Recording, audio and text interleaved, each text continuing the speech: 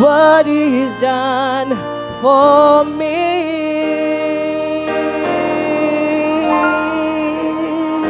Hallelujah. And I know He will do for you what He's done for me. Hallelujah. Pastor said I had to pray for the offering, but I think the offering is finished. Father, we come into your presence, Lord. As we come before you, we thank you for your grace and we thank you for your mercy. We come before you, Lord, and we thank you, Father, for every person who is giving into your kingdom. As they have sown a seed into your kingdom, Father, may you bless them abundantly in 100-fold. We plead the covering of your blood upon our lives. And as we are found in your presence, Lord, we declare that no weapon shall formed against us shall prosper. In Jesus' mighty name, amen. Amen. Hallelujah. Amen. God is good all the time. Are you ready for the word of the Lord? Amen. We are still on the topic of backsliding. Amen. Backsliding. How many of us are enjoying backsliding? Huh? You're not enjoying the word? How many of us are enjoying the topic backsliding? If you're not enjoying it, it's fine. I'm enjoying it. Amen. I'm enjoying it. Hallelujah. One of the things that I understand about backsliding is that nobody backslides when they in the clubs or when they drinking or whatever. We've said and we've established the fact that backsliding begins with lack of prayer, lack of the word, lack of fasting. Those are signs that you are about to backslide. So when you don't have those things in your life, or when you don't have a quiet time, when you're not spending enough quality time with the Lord, you'll find out that slowly you'll backslide. You'll start gravitating towards Brian McKnight's. You'll start gravitating towards, what's these other guys' name? Say again? BTS. I don't know who's BTS though, but then you'll start, pardon? Luther Van Ross.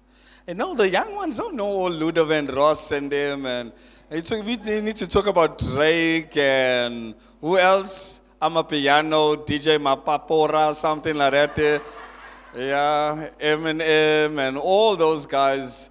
So when you backslide, you start moving towards that and you stop playing worship on your phone anymore. Worship is gone off your phone. And you're wondering why am I drawn towards that? Check your prayer life. Check your reading of the word. You'll start to see that you backslid. Even though you come into church, you backslidden. It's a sad thing that majority of the people that are in church are backslidden. Okay, you don't like me, I know that, it's fine. Majority people that come to church are backslidden. At least 60% of people that are in church have backslidden already. It's just that they haven't been to the club or they haven't taken the beer and drank yet. But majority of the church is backslidden. And we're going to look through the scriptures, amen. And we're going to see through the word of God. And my favorite scripture to read is Revelation chapter 2. Can you turn there? Amen. Kelly, is that you? Is that you? Okay. Thought I saw you. Nice to have you, Kelly. God bless you so much. Amen. Revelation chapter 2. I don't know what's happening with the sound. You can hear that it's not sounding right. We're going to fix it. We'll have to fix that.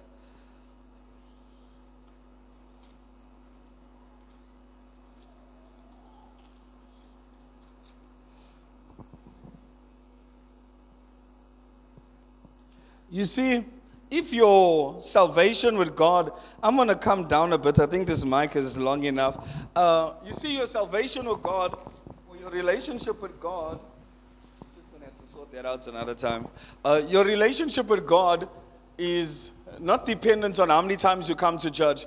Most people only have a relationship with God in church. Okay, I don't think you'll want me today. This is perfect, just like this. It's nice and cool. Yeah, no, don't worry. Most of us only have a relationship with God only when we come to church. Outside of church, you can't exist. You're not saved anymore outside of church. If there was no church, you wouldn't be even called saved. Because your relationship with God is only dependent on what happens inside of church. Outside of church, you can't live. Like a fish can only survive inside water.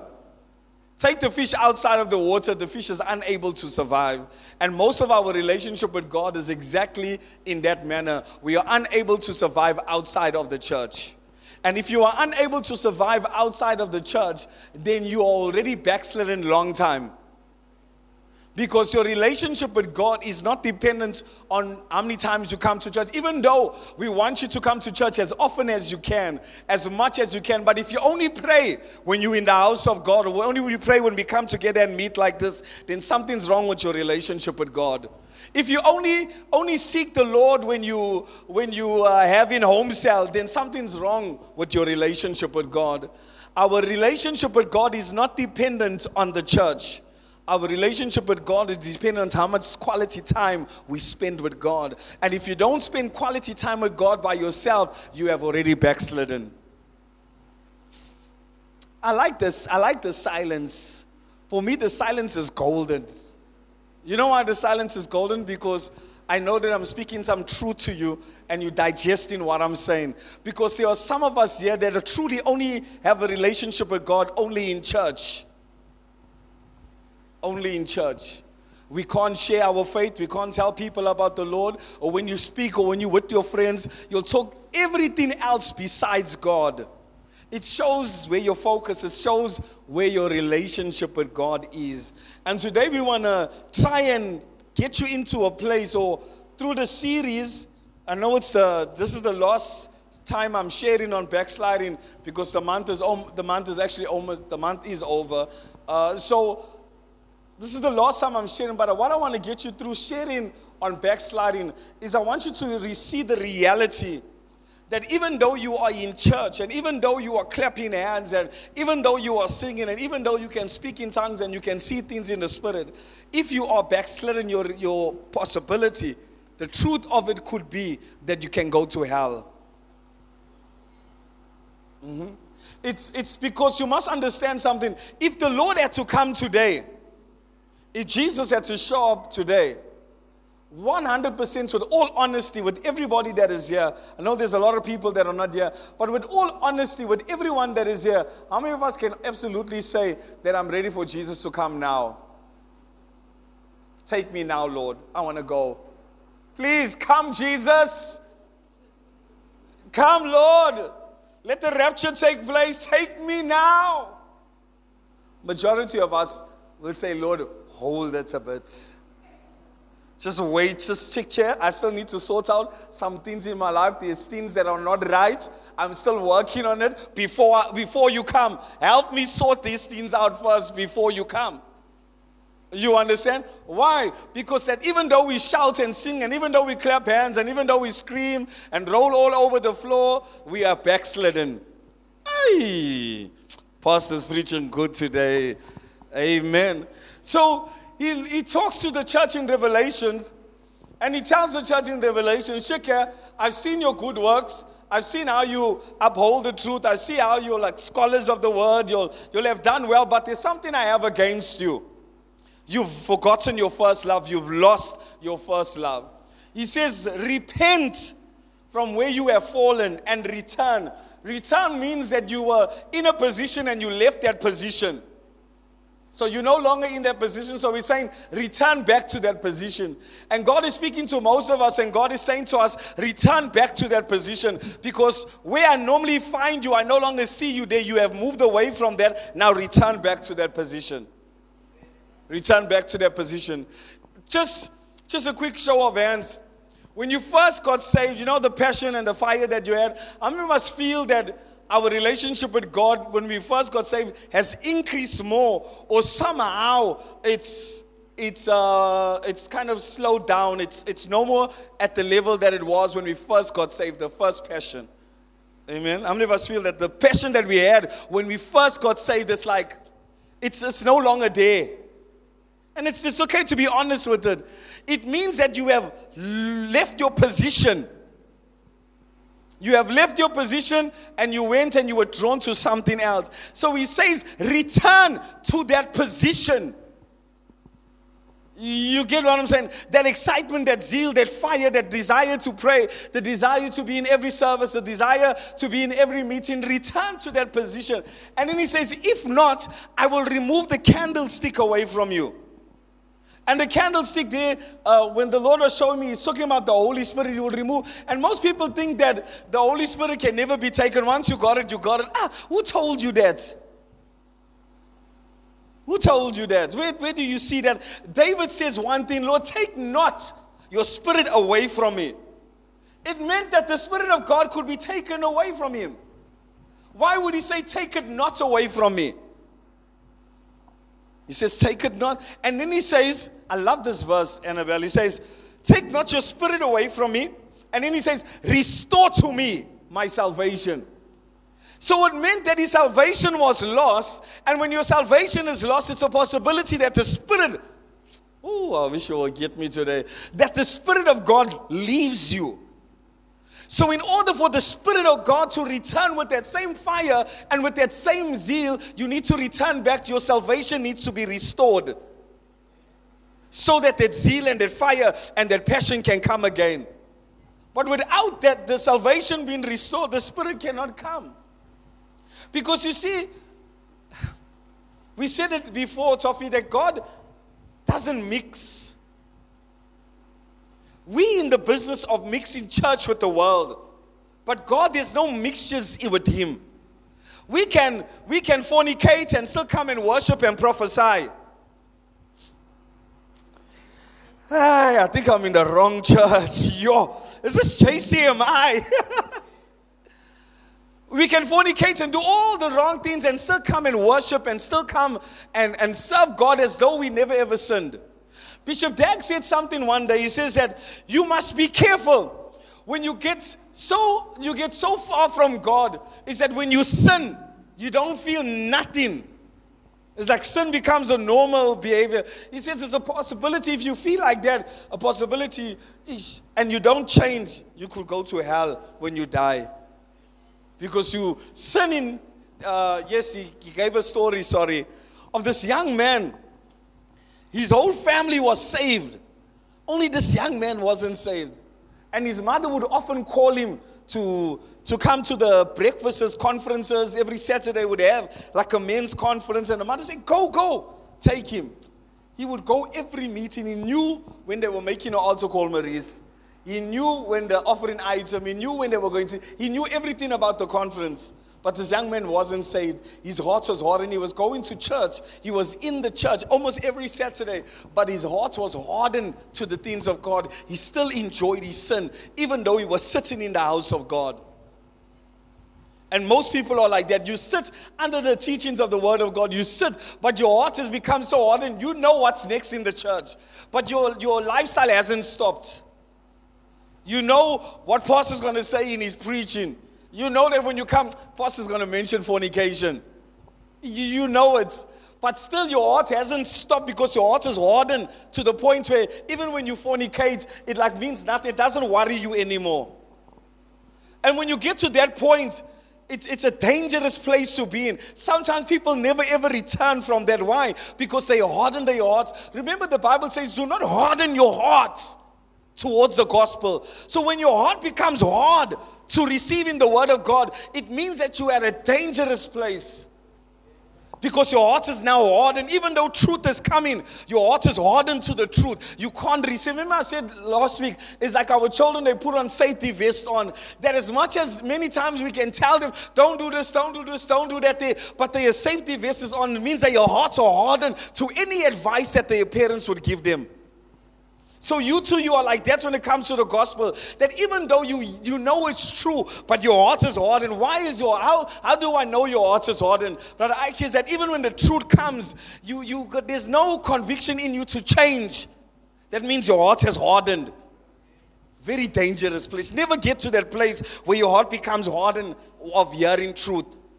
Once you get to that place, you know that you become comfortable sitting in church, but it's like you're not even worried. You're not even worried. I know it's like a normal thing.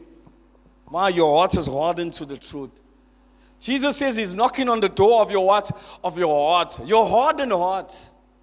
In Genesis chapter 6, I think God says, who can know the heart of a man? Because it's extremely wicked. Yeah.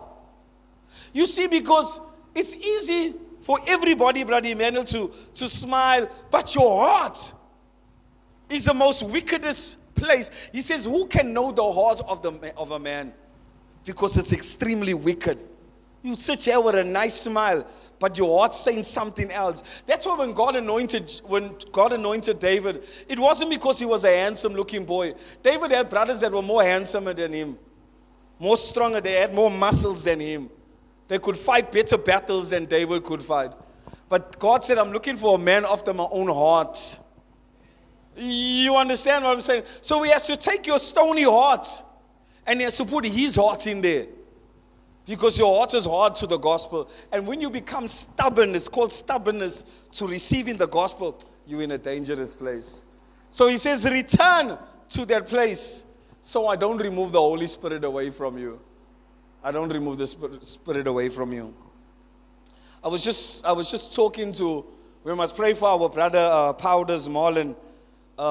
He's locked up again. We must pray for him seriously. You see, most people don't understand this thing. We take the things of God as though it's nothing. What is your life? What would your life become outside of God? What's your life to become outside of God? You are treading on very dangerous ground.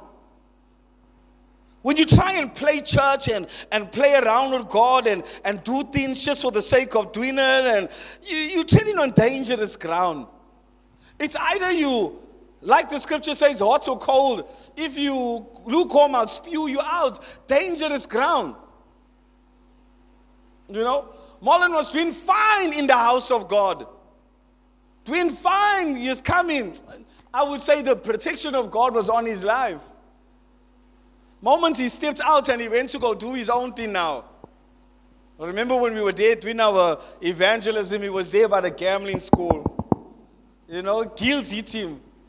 We were there evangelizing, did our opening. He was carrying a gun. You know, all these things step outside of God, even though he might have not did anything wrong. But because he's out, you don't understand this thing. What's protecting him? What's covering him if not God?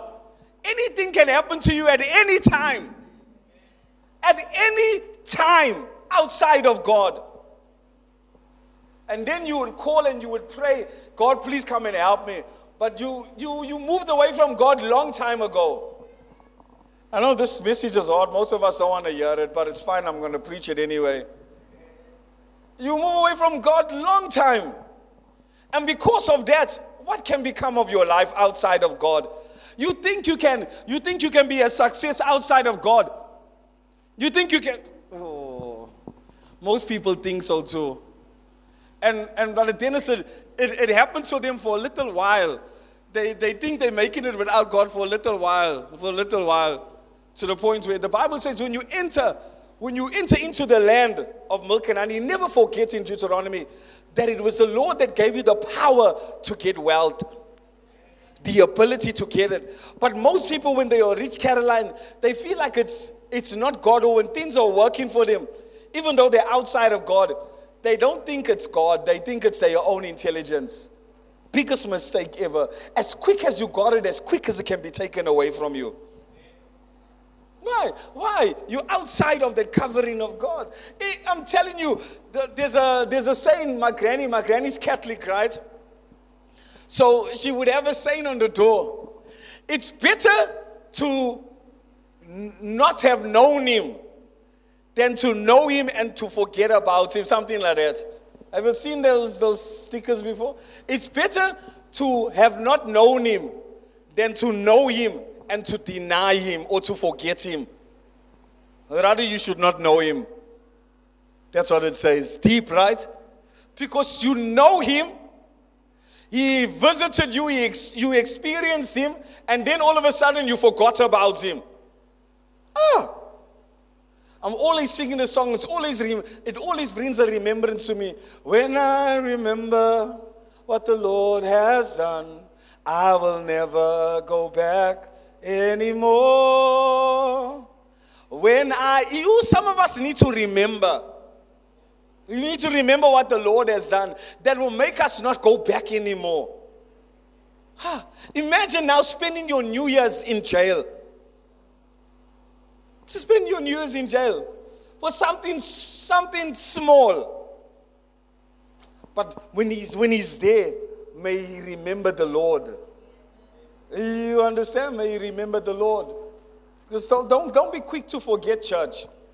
When I remember when you were high in the world. Remember you didn't know when you were coming or going. You had Barbies upon Barbies. Remember when you woke up the next morning feeling bad about yourself. You were praying, Lord, I hope I get my period. Hey! Yeah, some of you were praying, hey, Lord, this today, I hope I get my period. Yeah. You praying, you waiting. It's taking long. Imagine that stress. Now that you're serving God, even your period, you shouldn't even be stressed. Hey, when I'm going to get my period? Because you know you shouldn't be fornicating. Hey, did I take my contraceptives? Did I take my... You had that kind of stress when you're in the world. Remember that kind of stress. Oh, you don't like me today, eh? Remember that kind of stress. Coming home in trouble.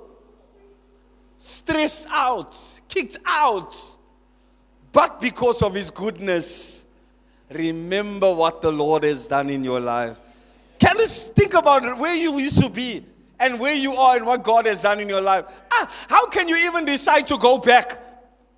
Go back to what? More Barbies, more stress out. Hey, I need to check. I hope I'm not. It's been a couple of days. Now you know the days can go past you. As for me, I know. You covered. How many of us wave your hand if you know you covered? Amen. Hallelujah. Okay, put it down. It's fine. Amen. You know you covered. These things don't worry you anymore.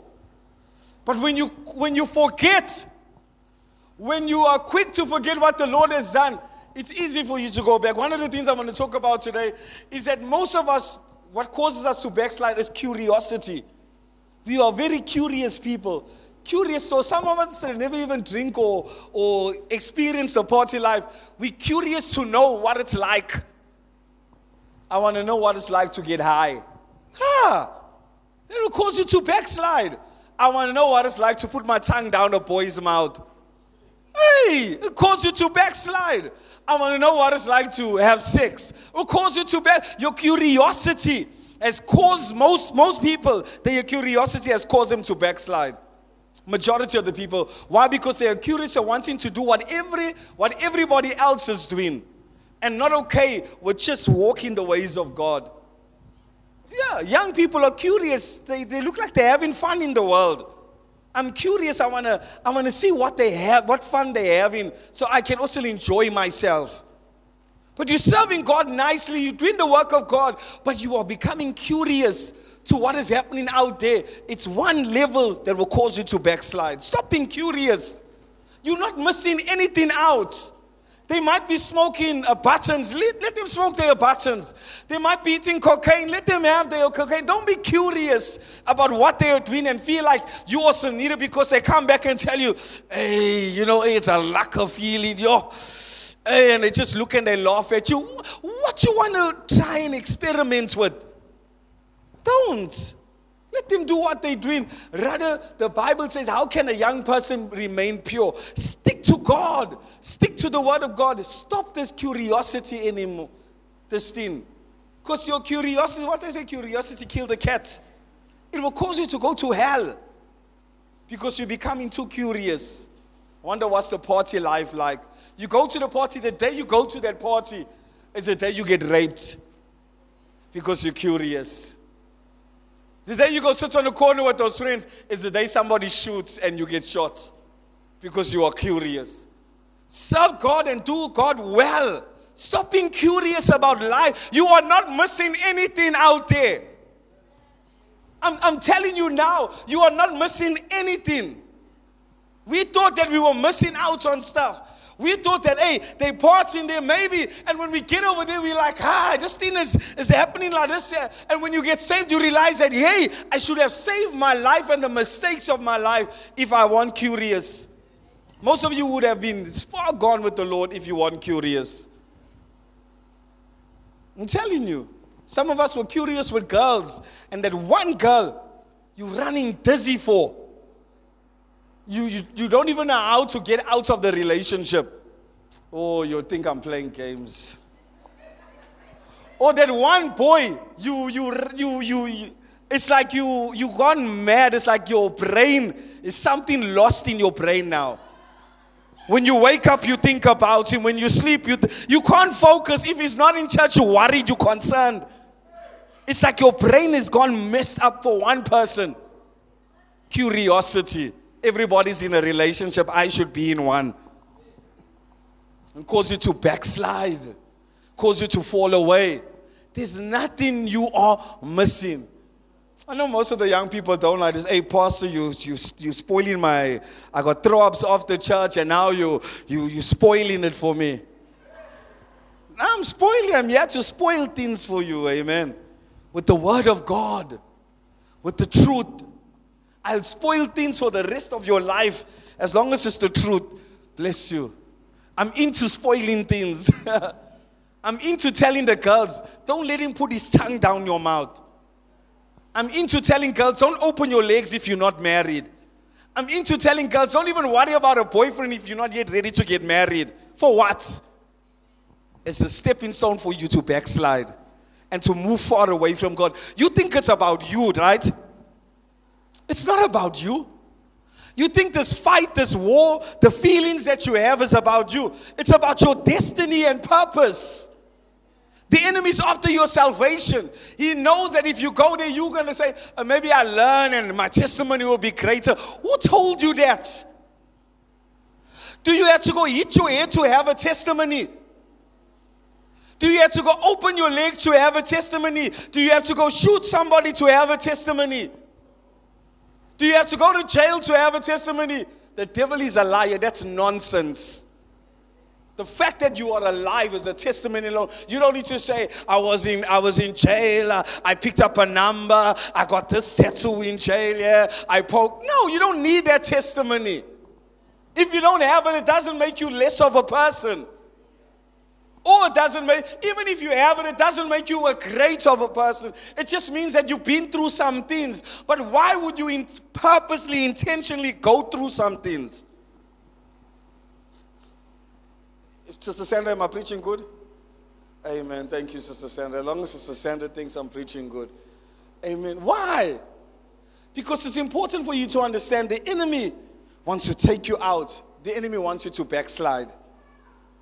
The enemy wants you to backslide. Because he knows that, hey, if this person walks in their true calling, their true identity, their true purpose, the true will of God for their lives, they'll become a powerhouse. And he can't have you be a powerhouse. He can't have you serve God with everything that you have. You know why? Because he knows if you serve God with everything you have, the hell is trembling. Because what will come out of your mouth is great. So what he'll do, he'll distract you. I always say, man of God, the devil knows us and he has studied us and he knows what we like. The devil will never bring something to you that you don't like. I'm telling you now. He'll never. I always say to the people, anything that is good doesn't mean because it's good, it's right. You understand? Because the devil will present you with lots of good things. Sex in itself is good. Yes. But it's not right outside of marriage. But it's good. Because God created it and God made it good. But what's in the confines of marriage? You understand what I'm saying? Now, when the enemy presents good things to us and not the right thing, most of us get confused with what's right and what's good. You understand? You lose your salvation looking for the good thing instead of the right thing. And the funny thing about it is that alcohol, it's good, right? Lift up your hand if you like alcohol, if you believe that alcohol is good. I mean, come on, why you like to act holy? I mean, a Smirnoff now or a brandy now, it's a good thing. It's like it makes you feel nice. Don't lie and say, I never ever hear someone say, hey, brandy is terrible, it's bitter. Maybe for you. Lyle used to drink, what you used to like, Lyle? Everything. Taz, what you used to like? Everything. How was brandy for you? Nice, right? So brandy is nice and it gives you that nice feeling. Maurice, what you used to like? Only side is reds and all that, okay? So she used to like the Corona, the drink. Corona? Yeah, I saw there's the Corona drink now. So she used to like the Corona. As much as it's good, it tastes nice, it even looks better than a Coke. Alcohol looks better than a Coke, right? Oh, hey, I'm preaching, so I'm talking to wrong people. Kelly, I'm right? Looks better than a Coke, right? When you look at alcohol, it like already quenches your thirst. When you look at a Coke, it doesn't give you that same feeling, you know. That's why they advertise it so much on TV. Alcohol's advertised more on TV than Coke. You understand? Because most people, once you see that thing, it's like, hey, I need a beery today. After seeing the adverts. I'm telling you. So, it's good, it makes you feel nice. But is it right? Absolutely not. So the enemy will bluff you with good things, but not the right thing. He'll present good things. The boy is handsome, cool, gold slit, gold chain, nice, green eyes maybe, looking handsome. Maybe an ugly heart. He's packaged right because the enemy knows what you want in a man. You think the enemy is dumb? He knows who in the world what you were attracted to. He'll wrap that thing up in a church boy. I'm telling you, he'll wrap that thing up in a church boy. He'll wrap him up in a church boy and you're like, there's he. This is the one. Wrapped up good, but to enter into that relationship, it's not right.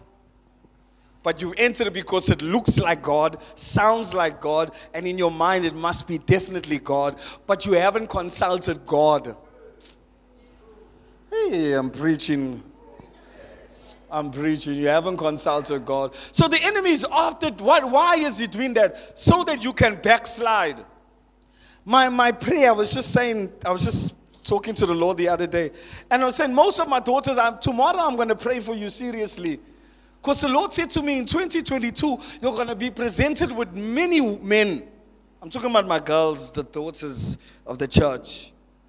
I mean, it's going to come with a flow. I mean, like a rushing wind. It's going to come. Because you've been waiting long. You've waited 2021. You waited it out. And now in 2022, it's going to come like a flow. But I'm praying for you, amen. Not them. They're still young to be worrying about that. But I'm praying for you. I'm interceding for you. That you will choose the right one.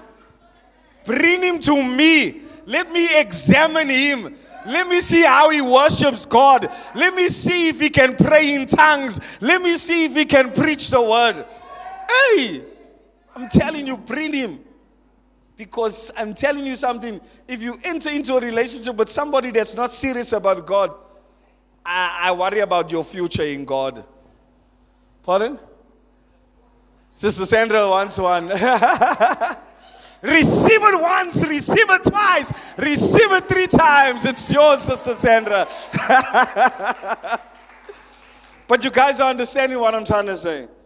So the enemy is after you. And one of the things he's going to cause you to do is to backslide. But I'm praying for you, amen. So number 1, we spoke about symptoms, right? I got a few minutes left. We spoke about symptoms of backsliding. A symptom is basically an area in your life where you know that if maybe you cough, you go to the doctor, they'll say, corona, You got corona, COVID. So how do they know you got COVID, even though you did not know that you have COVID, was by your cough? So what they did, they looked for the symptom so that they could see what was your problem. Some doctors, you can just tell them, every night I have this problem in my knee. They'll start to determine it's neurosis or something. You don't even know what's this neotin and all this. They come at a hard time. You just said something's wrong with my knee. Yes, but it's near something. Why? Because they have studied it so well that even if you come to them and tell him, hey, my left ear, it feels like there's like a beating every time somebody speaks. Yeah, the ear lobes is like this, like that. We call it ear something. You see them writing, you confused, you lost. Wow, gave me a sickness. Why? Because they saw your symptoms. And by seeing your symptoms, they had determined what's the name of your illness or what's the name of your sickness.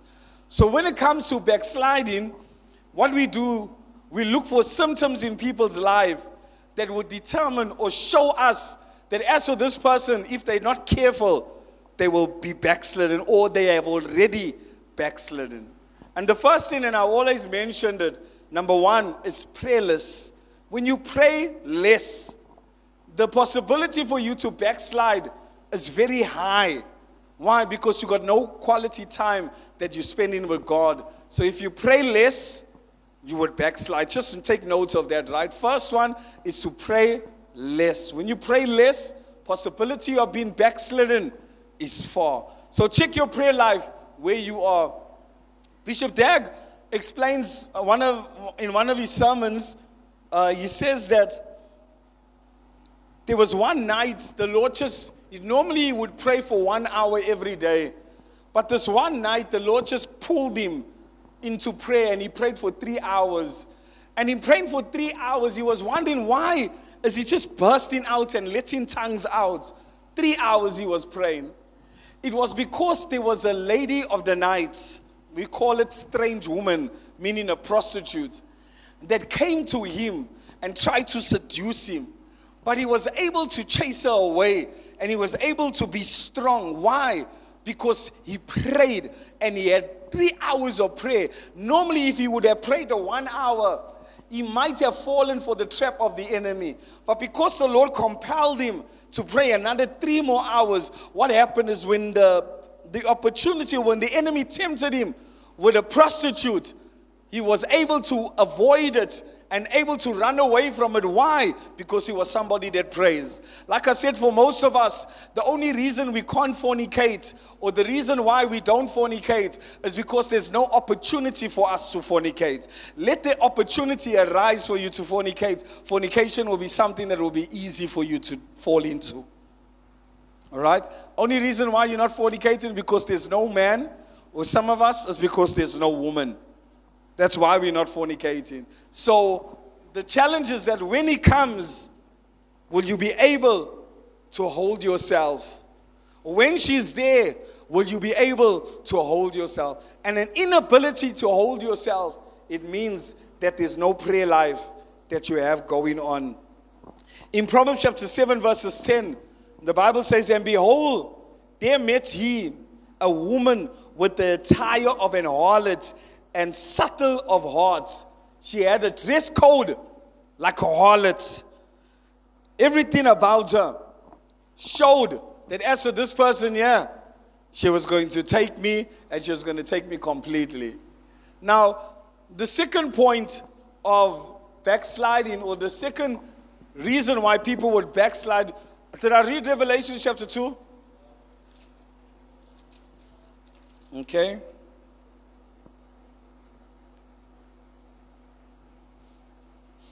Just read from chapter 2 all the way to chapter verses 7, okay? You can read it in your time. Let me just give you these points. Is that okay? I did go through the scripture with you earlier in the beginning. The second reason, or the second thing that will cause you to backslide is not being committed. Not being committed. It's easy to come to church and to sit and listen to the Sunday meetings and stuff. But I'm going to tell you now, when you are not committed to something, it's a possibility. It's likely that there are a lot of things will grow up on the inside of you. But when you're not committed to the work of God, in doing the work of God, whether it's outreach, whether it's any part of the work of God, if you're not committed in any area, it's a possibility that you can backslide. You know that? It's a possibility. It's one of the things that cause backsliding. I'll tell you now how. So, when you are not committed, you don't feel the need to be in church all the time. And it leads me to my next point that I'm going to make just now. You don't feel the need to be in church all the time. You see, there's a difference between, like we say, for those that serve God and those that serve Him not. The evidence is on their life, right? So when you are not committed, there's no pressure on you to prepare something to share. There's no pressure on you to testify. There's no pressure on you to release something to somebody. So what would happen is that it would mean that there will be less prayer, number one, and less of the word in your life. But when you are committed in doing something for God, it means, number one, that you must pray and you must read your word. Because if I say to Brother Winston today, Brother Winston, please, I need you to open a home cell, right? It would be impossible for him to open a life group if he doesn't pray and if he doesn't have the word inside of him. The home cell pushes him in a position or in a corner where he must pray, where he must read the word. Because if he doesn't pray and read the word, when he comes and stands before the people, what will he have to say? So what will happen is that the home cell, his commitment pushes him to not go back into the world. I don't know if you're understanding what I'm trying to say, right? So, and this is people that are committed. So when you see people, and that's why I say get involved in anything in the church, ushering, whatever. Even those that are ushering, it's a possibility that those that are ushering, the commitment level is not too high. It's there, but it's not too high, because ushering is like welcome. It's an important part of the church, or the life of the church, because you are greeting, you are welcoming people. However, though, the usher mindset mustn't be that I'm just shaking your hand and saying hello to you. I'm releasing a word of encouragement to you. You get what I'm saying? So when somebody comes into the church and you can see from them coming in that their countenance is down, you would start quoting scriptures. I just want to remind you that the joy of the Lord is your strength. What you are doing, you are getting into a position now. I'm committed into this work, but I'm allowing what I'm committed to be a ministry, not a function. You understand? It's a ministry now. So when you see somebody, you're smiling. What would happen is, because now that you have taken it not just as a normal function and you are committed to it, but you have taken it as a ministry, the possibility of you backsliding, because you know every Sunday, every Thursday, you need to have a word for somebody that enters. I'm telling you, you can, those that are ushering can become prophets. Oh, Father, today in the name of Jesus, as I stand by the door and greet, show me somebody's life, Lord. Let me speak into their life. You get what I'm saying? But most of us, what happens when we in positions like this, we all committed like that, it's not so serious. So what am I saying to you? Your commitment when it comes to the things of God will cause you not to backslide. Just by your commitment, becoming serious. When you're staying at home and you're not committed, you're not doing anything in the church, you're not involved in the church, the possibility of you backsliding is high. Why? Because you're not committed to do anything. And you can backslide very easily. And when I talk about backsliding now, I know some of you look good, you won't go back into the world, you won't drink, you won't smoke. But like I said, backsliding is not that. You understand what I'm saying? So that's the results of backsliding, but it's not backsliding. So you must understand this, very important, it's crucial that you have to find yourself in the house of God. Find a place in the house of God where you can be committed. If not, the possibility of you falling away can be very easy. The second thing that will cause you to the third thing rather, that will cause you to backslide is your irregular attendance. Irregular attendance. How many of us, your heartbeat, right? Right now, if you look at your heartbeat is regular, right? It means that it's beating fast. The moment your heartbeat starts to go, dup, dup, dup, it means that there's something that is irregular with your heart. So it's a possibility, according to the medical practitioners, they say you can faint and have the fits, like what you call it? Palpitations. What's palpitations? Palpitations. What? Yes, what's that now? It's like, yes. So you can even start shaking and stuff. Why? Because your heart's not beating in a regular way. All right? But when your heart beats in a regular way, you move fine, you're fine. You can even drink a dragon and you'll be fine. Those that love dragons, Lyle dragons. You drink a dragon and it will not affect your heart. Why? Because your heart got a powerful, regular heartbeat. Let's take that now to the church. So if having an irregular heartbeat can cause you to not backslide, can cause you to faint and get into a shake. Now imagine your irregularities in church. You come when you want to. I don't feel like it today. Hey, that meeting is not important for me. Hey, I should. So it's like we don't even know when you are going to come to church. It's like when we see you like, hey, I wonder when that person's come. Some people only come to church Christmas Day and New Year's. Do you understand? We get confused as to your attendance in the house of God. You think you're going to stand because your attendance is irregular. And I declare over your lives, you all are regular attenders in Jesus' name. So because of your irregular attendance, what's happening to you? You are not having the same fire, the same passion, your drive, your zeal for the things of God. It's not the same. Why? You are irregular. Remember we said when we were talking about quiet time that Jesus built a habit of what? A regular fellowship. The Bible says he would often go to the temple and read.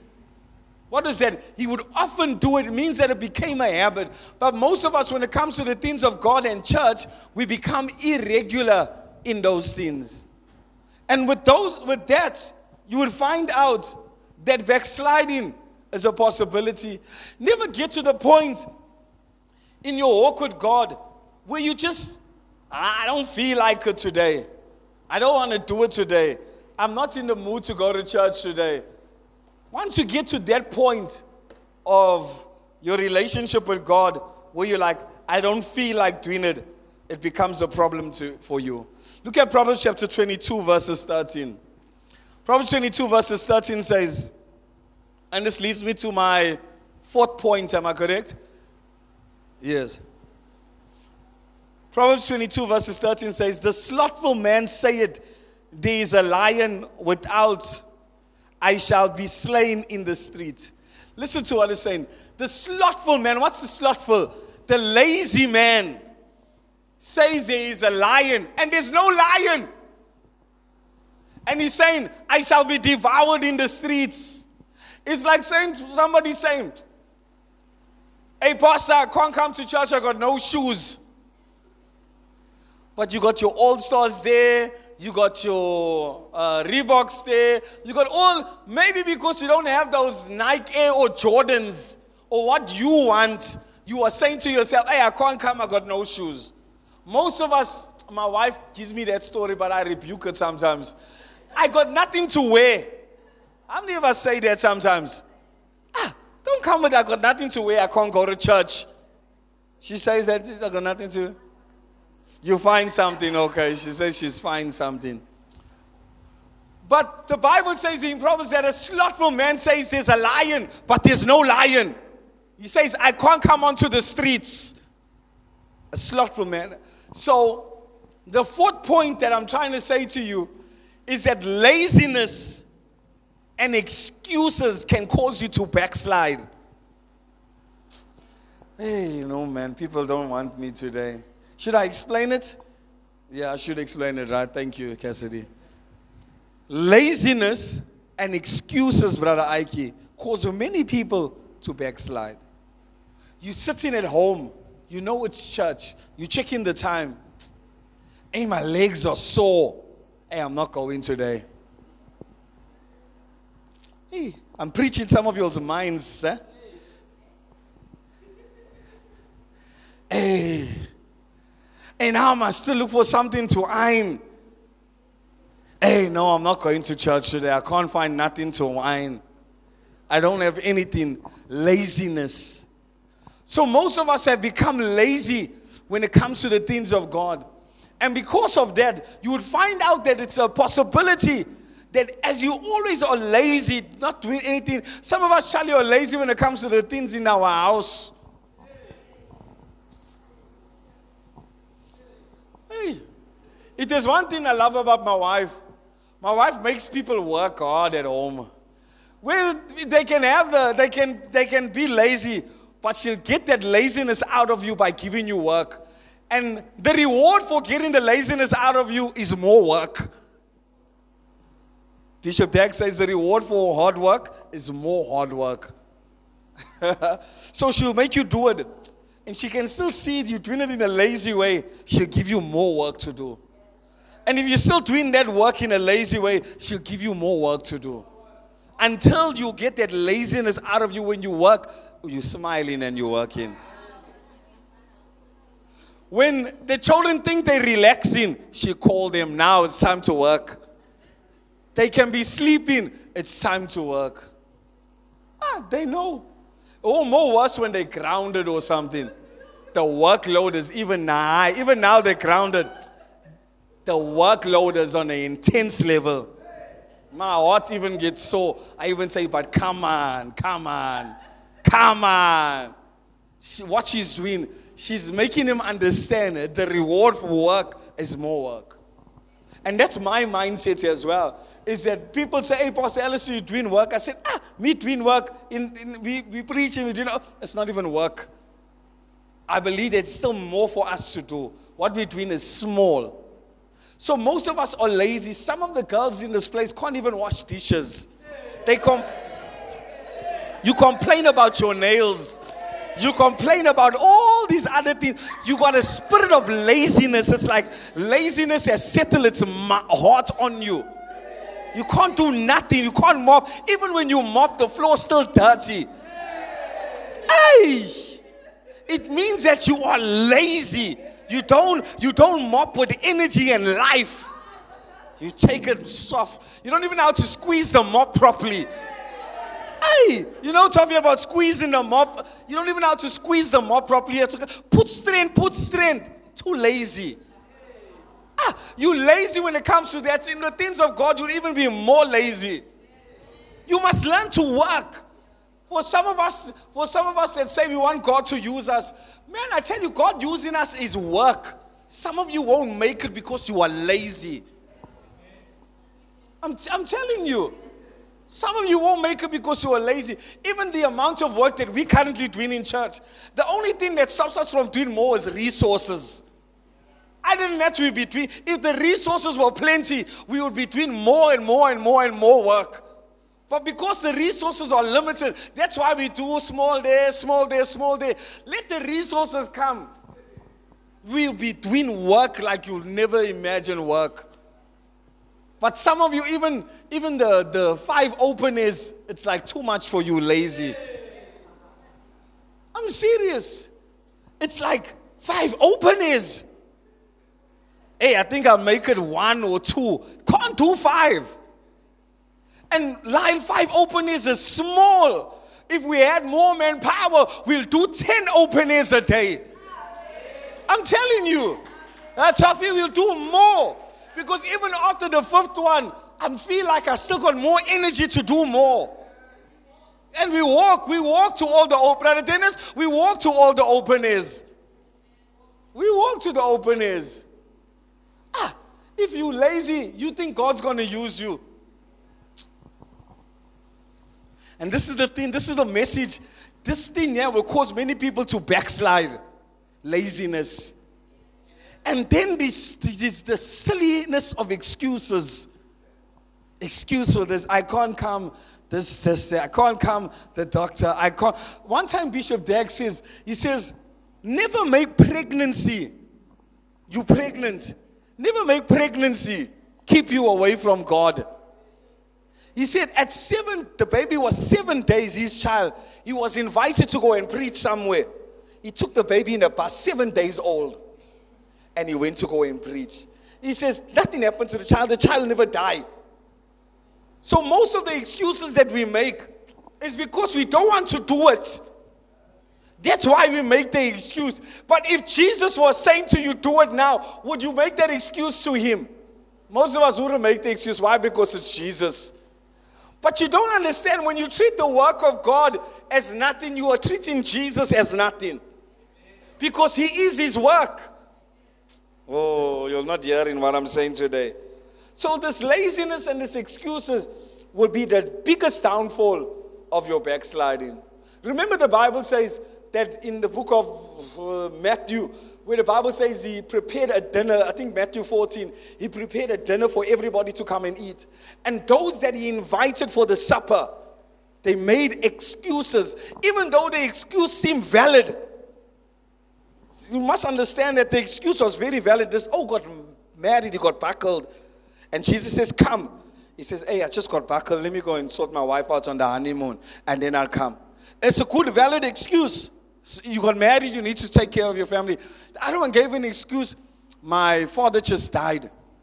A valid excuse. How can I leave my father and come?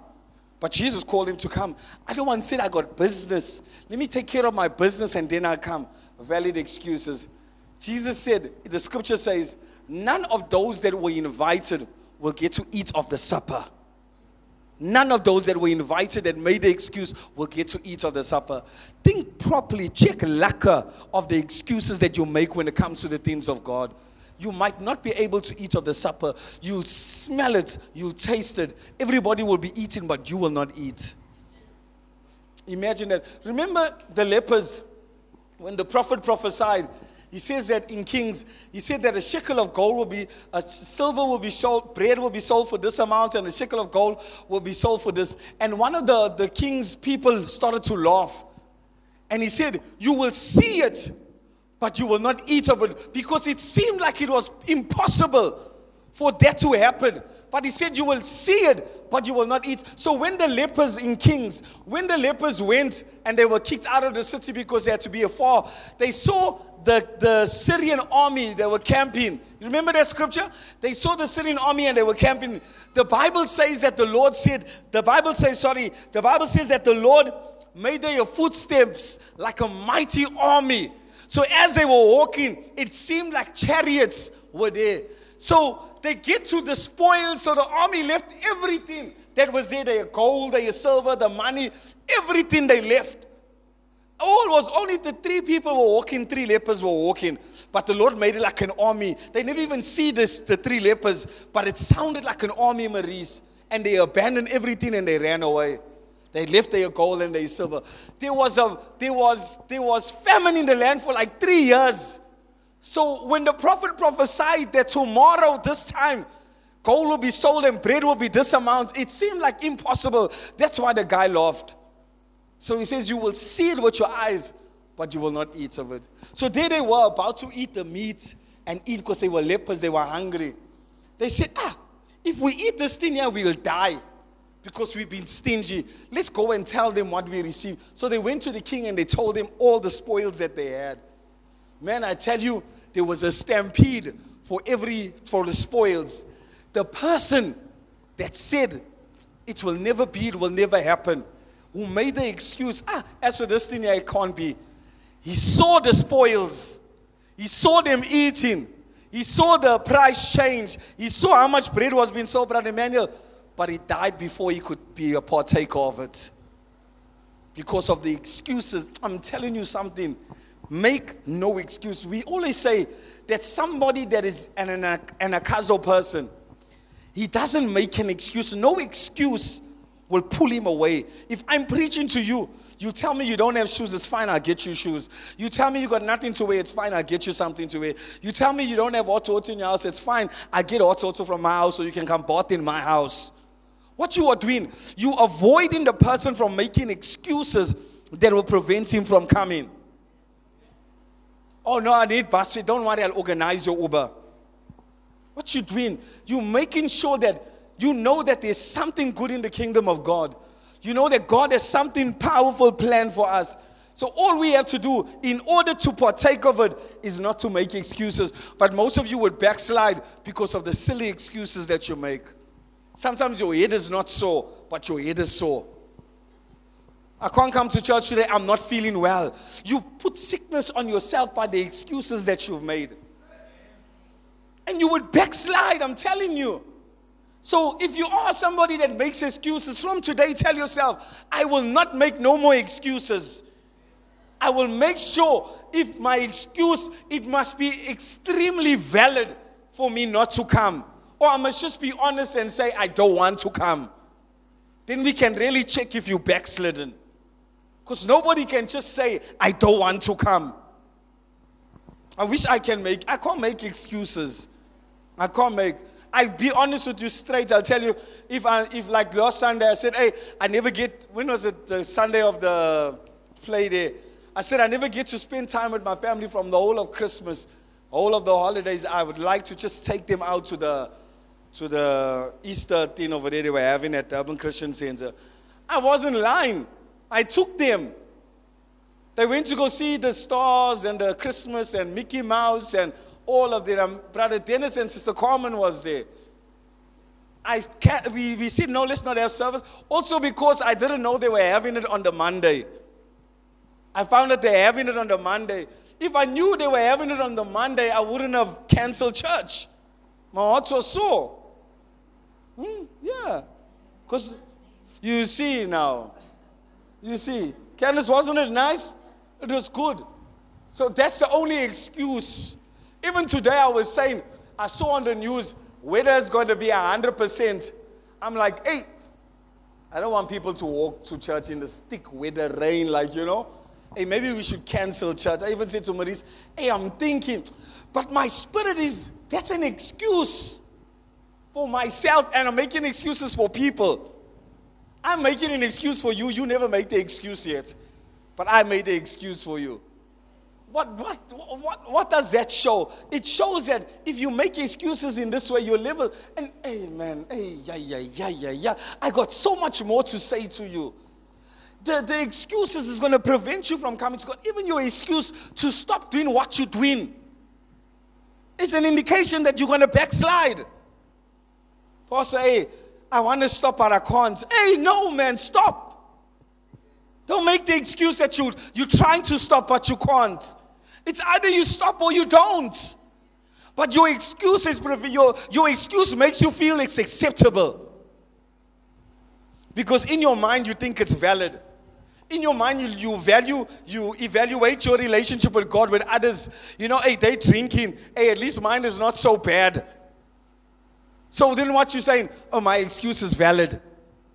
So what will happen to you? You can also backslide and move far away from God because your excuses have become something that you are now used to making.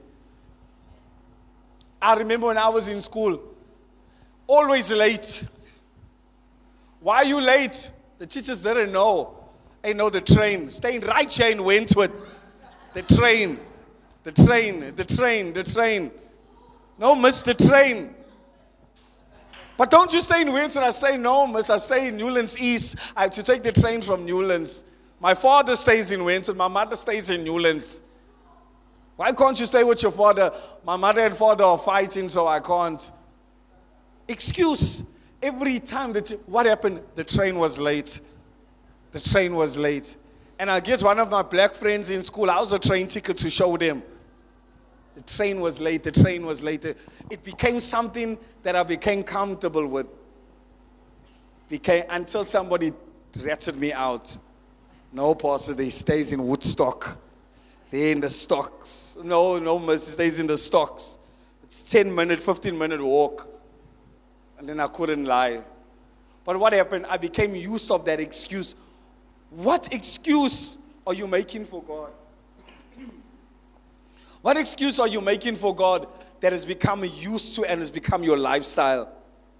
Is it your stomach? Is it your head? Is it your nails? Is it your clothes? Is it your chest? Is it transport? What excuse are you making? Stop it now. Because if you're not careful, you would backslide. I kid you not. You will backslide. One of the things like Bishop Dag done, there was a lady that always made an excuse. I can't come to church because we stay too far from the church. You know what he did? He took the train that she's supposed to take from the church to her house. And he says, I came to your house to show you that the transport excuse that you're using not to come to church is not an excuse. You can come to church. So don't make it an excuse. And most people, even in our church, are not coming to church. You know why? No transport. Let the transport come back, they'll come back. It means that they are backslidden, even sitting at home right now. You know why? Because there's no transport. Come on, man. What? How do you value your relationship with God? So you'll only go to a church that can get you from where you're in Wentworth. The church is in Wentworth, but you're complaining there's no transport. In Wentworth. Your church is in Wentworth. You in Wentworth. But you're saying you can't come to church because there's no transport. It's an excuse. It's an excuse. It's an excuse. That's the case. We cancel church right through. Because we got no transport, but we come. We call, brother. We make a plan. We make it happen. If not, there's Ubers. 20 Rand. Lyle does Ubers, 20 Rand. I don't know if it's 25 Rand now, but 20 Rand. Easy. Make a plan. If not, ND10s. What you call it, ND10s? Strap it up, my brother. Even walk with a bounce. Hold your Bible in your hand. Yes. What kind of say? I'm finding a church. Laka. Hey, I'll check your eye. Hundreds. Say. And move. Walk to church. Don't make an excuse.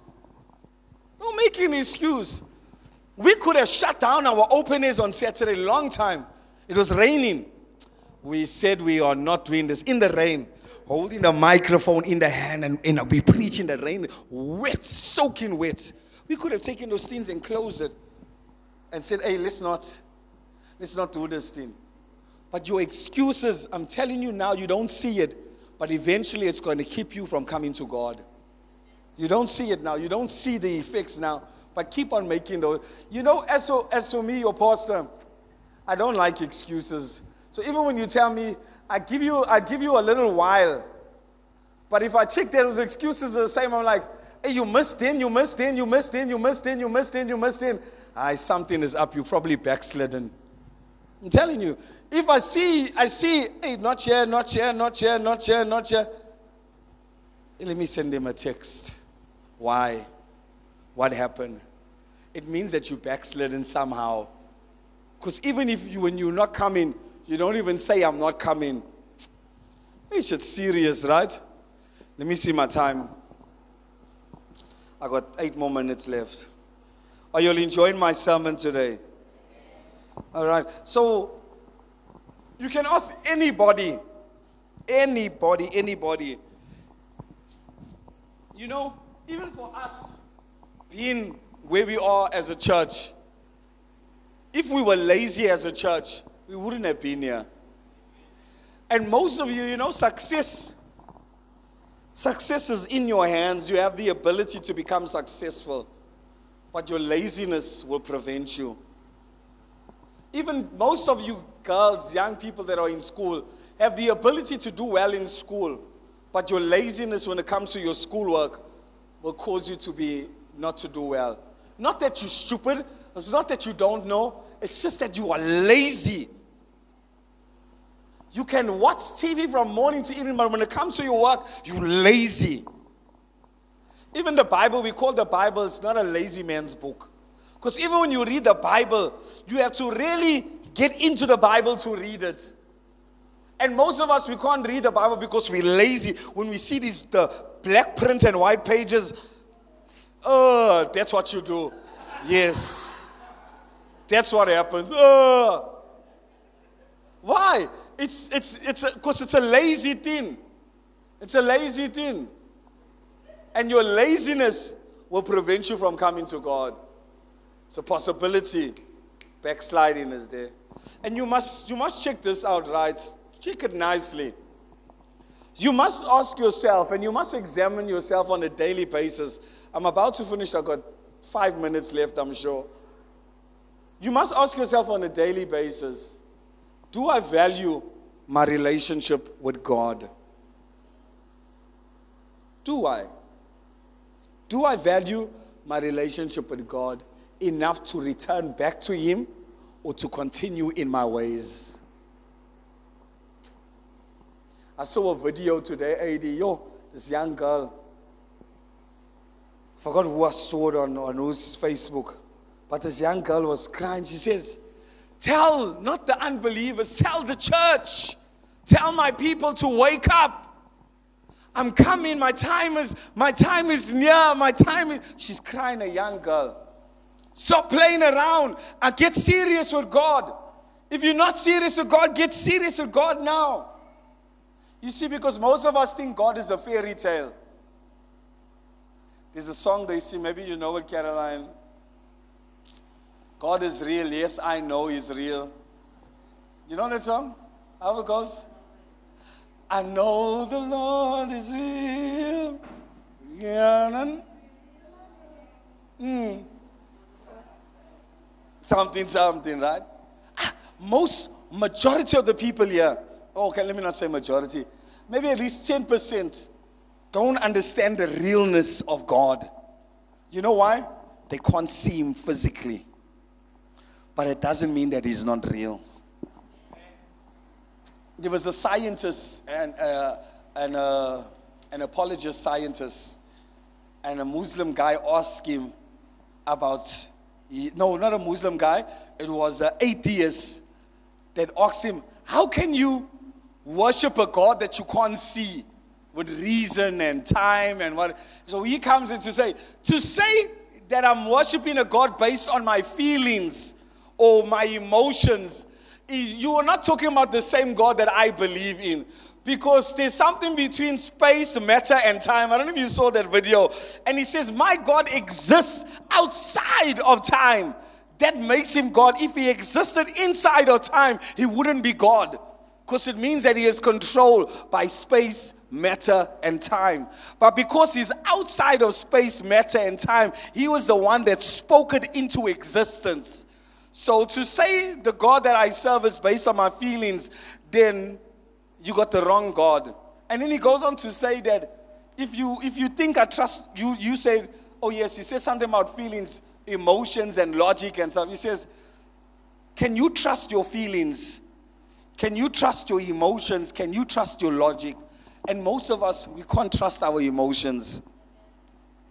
One day you're in love. The next day you hate, you want to kill someone. One day is the best thing since last spring. The other day you can't even stand his face, you want to vomit in his face. So can you trust your emotions and your feelings? Yeah? They're not reliable. One day she's everything you ever wanted, and then you saw another girl that looks better than her, prettier than her, treats you better than her. Can you trust your feelings and your emotions? You can't. But we trust in a God that is outside of that. Because I know some people, we like this boy today. Hey, we saw another boy. Hey, we like him too. Now I don't know who I like. You can't trust your feelings or your emotions. So when you feel like you don't want to come to church, can you trust that? When you feel like you don't want to worship, can you trust that? When you feel like you don't want to give God your praise, or you okay with backsliding, can you trust that? As you rely on your feelings and your emotions, when you in hell, you would feel what your emotions and your feeling did for you. What they did for you. Oh, you got to be careful. You got to be careful. You got to be careful. And one of the reasons, I'm talking about backsliding. All these things that I'm talking about will prevent you from backsliding, but check this now. Check this. I'm talking to young people now for a minute, and everybody can take this word. Your life, you think you got a long time to live, right? You think you got until maybe you're 30 or 50 or 60 or maybe even 80, you think you got a long time to live. Unfortunately, your life is not in your hands. You don't have the power to determine how long you're going to live. You don't have the power to determine what age you're going to live to, at what age you're going to live until. Your life is in God's hands. Failure to acknowledge Him in your life, failure to serve Him, and you die without believing and out receiving, without accepting Christ as your Savior. It could be tomorrow that you close your eyes. It could be next week that you close your eyes. It could be a couple of hours from now that you close your eyes. I want to tell you now, the reality of heaven and hell is so real that if you die without knowing Jesus Christ, you'll go to hell. And I'm not scared to tell you that you'll go to hell. So you got to be careful. Where was I? We were just somewhere. I think yesterday we were by the garage and here by Al Noor shop. At least shots we just heard. Pa, pa, pa, pa, pa. Broad daylight. Guys walked into Al Noor shop and started shooting a guy. That guy did not know that that day he will get shot. He did not know that that was the last day that he would be alive. There's people that get raped and the people kill them.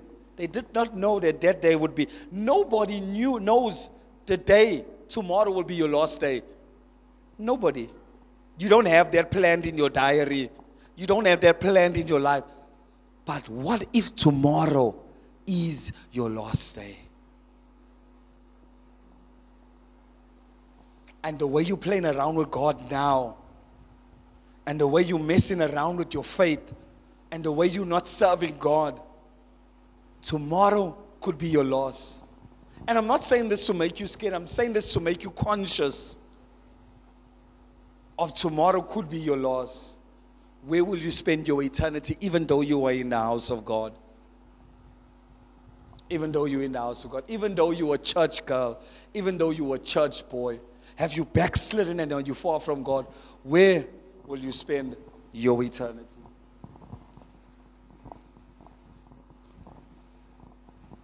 You know the sad thing, Caroline, is that when we get to stand before God, I used to sing, God says, I'm not worried about that. God, I used to dance, not worried about that. God, I went to church, not worried about that. God is concerned about a relationship. He'll say, I never knew you, depart from me. Because it's a possibility to like somebody you don't know. To sing praises of somebody you don't know. It's a possibility. Most of us don't know most of the celebrities. We don't know them. But we sing their praises. That person doesn't know you, don't know where you stay, don't know where you grew up, don't know nothing about you, but you sing their praises. And Drake is hey, once that number comes on, hey, Drake, yes. You sing, hey, Drake is better than Eminem, this way, that way. You sing his praises loud, but he doesn't know you. Your relationship with God is the same. You sing his praises loud, you dance and you sing, but God doesn't know you. And you don't know him. How dreadful it will be for you on Judgment Day when you stand before him and he says, depart from me, I never knew you. Lord, but my father was a pastor. That doesn't mean nothing to me. I never knew you. I never knew you. Think about this. Think about this reality. You got to serve God. But my mother was a prayer warrior. I don't care. I know your mother, but I don't know you. My husband would pray. I know your husband, but I don't know you. My wife, I know them, but I don't know you. When you stand before God on Judgment Day and he brings out your life and he brings out who you slept with last night And he brings out what you did last week. And he brings out, you will be found guilty as guilty can be. Your case will be closed. Hell would be your destiny. Case closed. Angels will come and escort you to burning flames. No, give me another chance. Give me another moment to make things right. And the books will be closed in your life and in front of your face, and you will be banished to hell.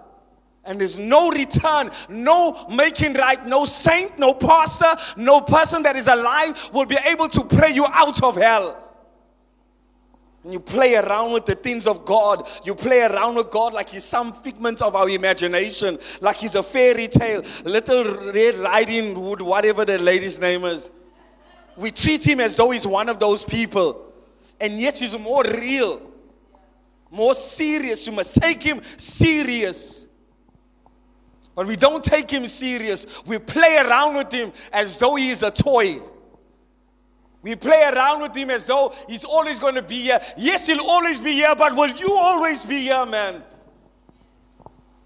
Are you immortal? Can you live forever on this earth? You will die one day and you'll face God on Judgment Day. And I pray for you that you will not be found guilty. I pray that you will be found innocent. I pray that God will open the heavens and say, welcome my son and welcome my daughter. I pray he'll open it for you. But got to get your life right. Backsliding. One of the reasons I like to say backsliding, don't backslide so you can avoid hell. Avoid hell.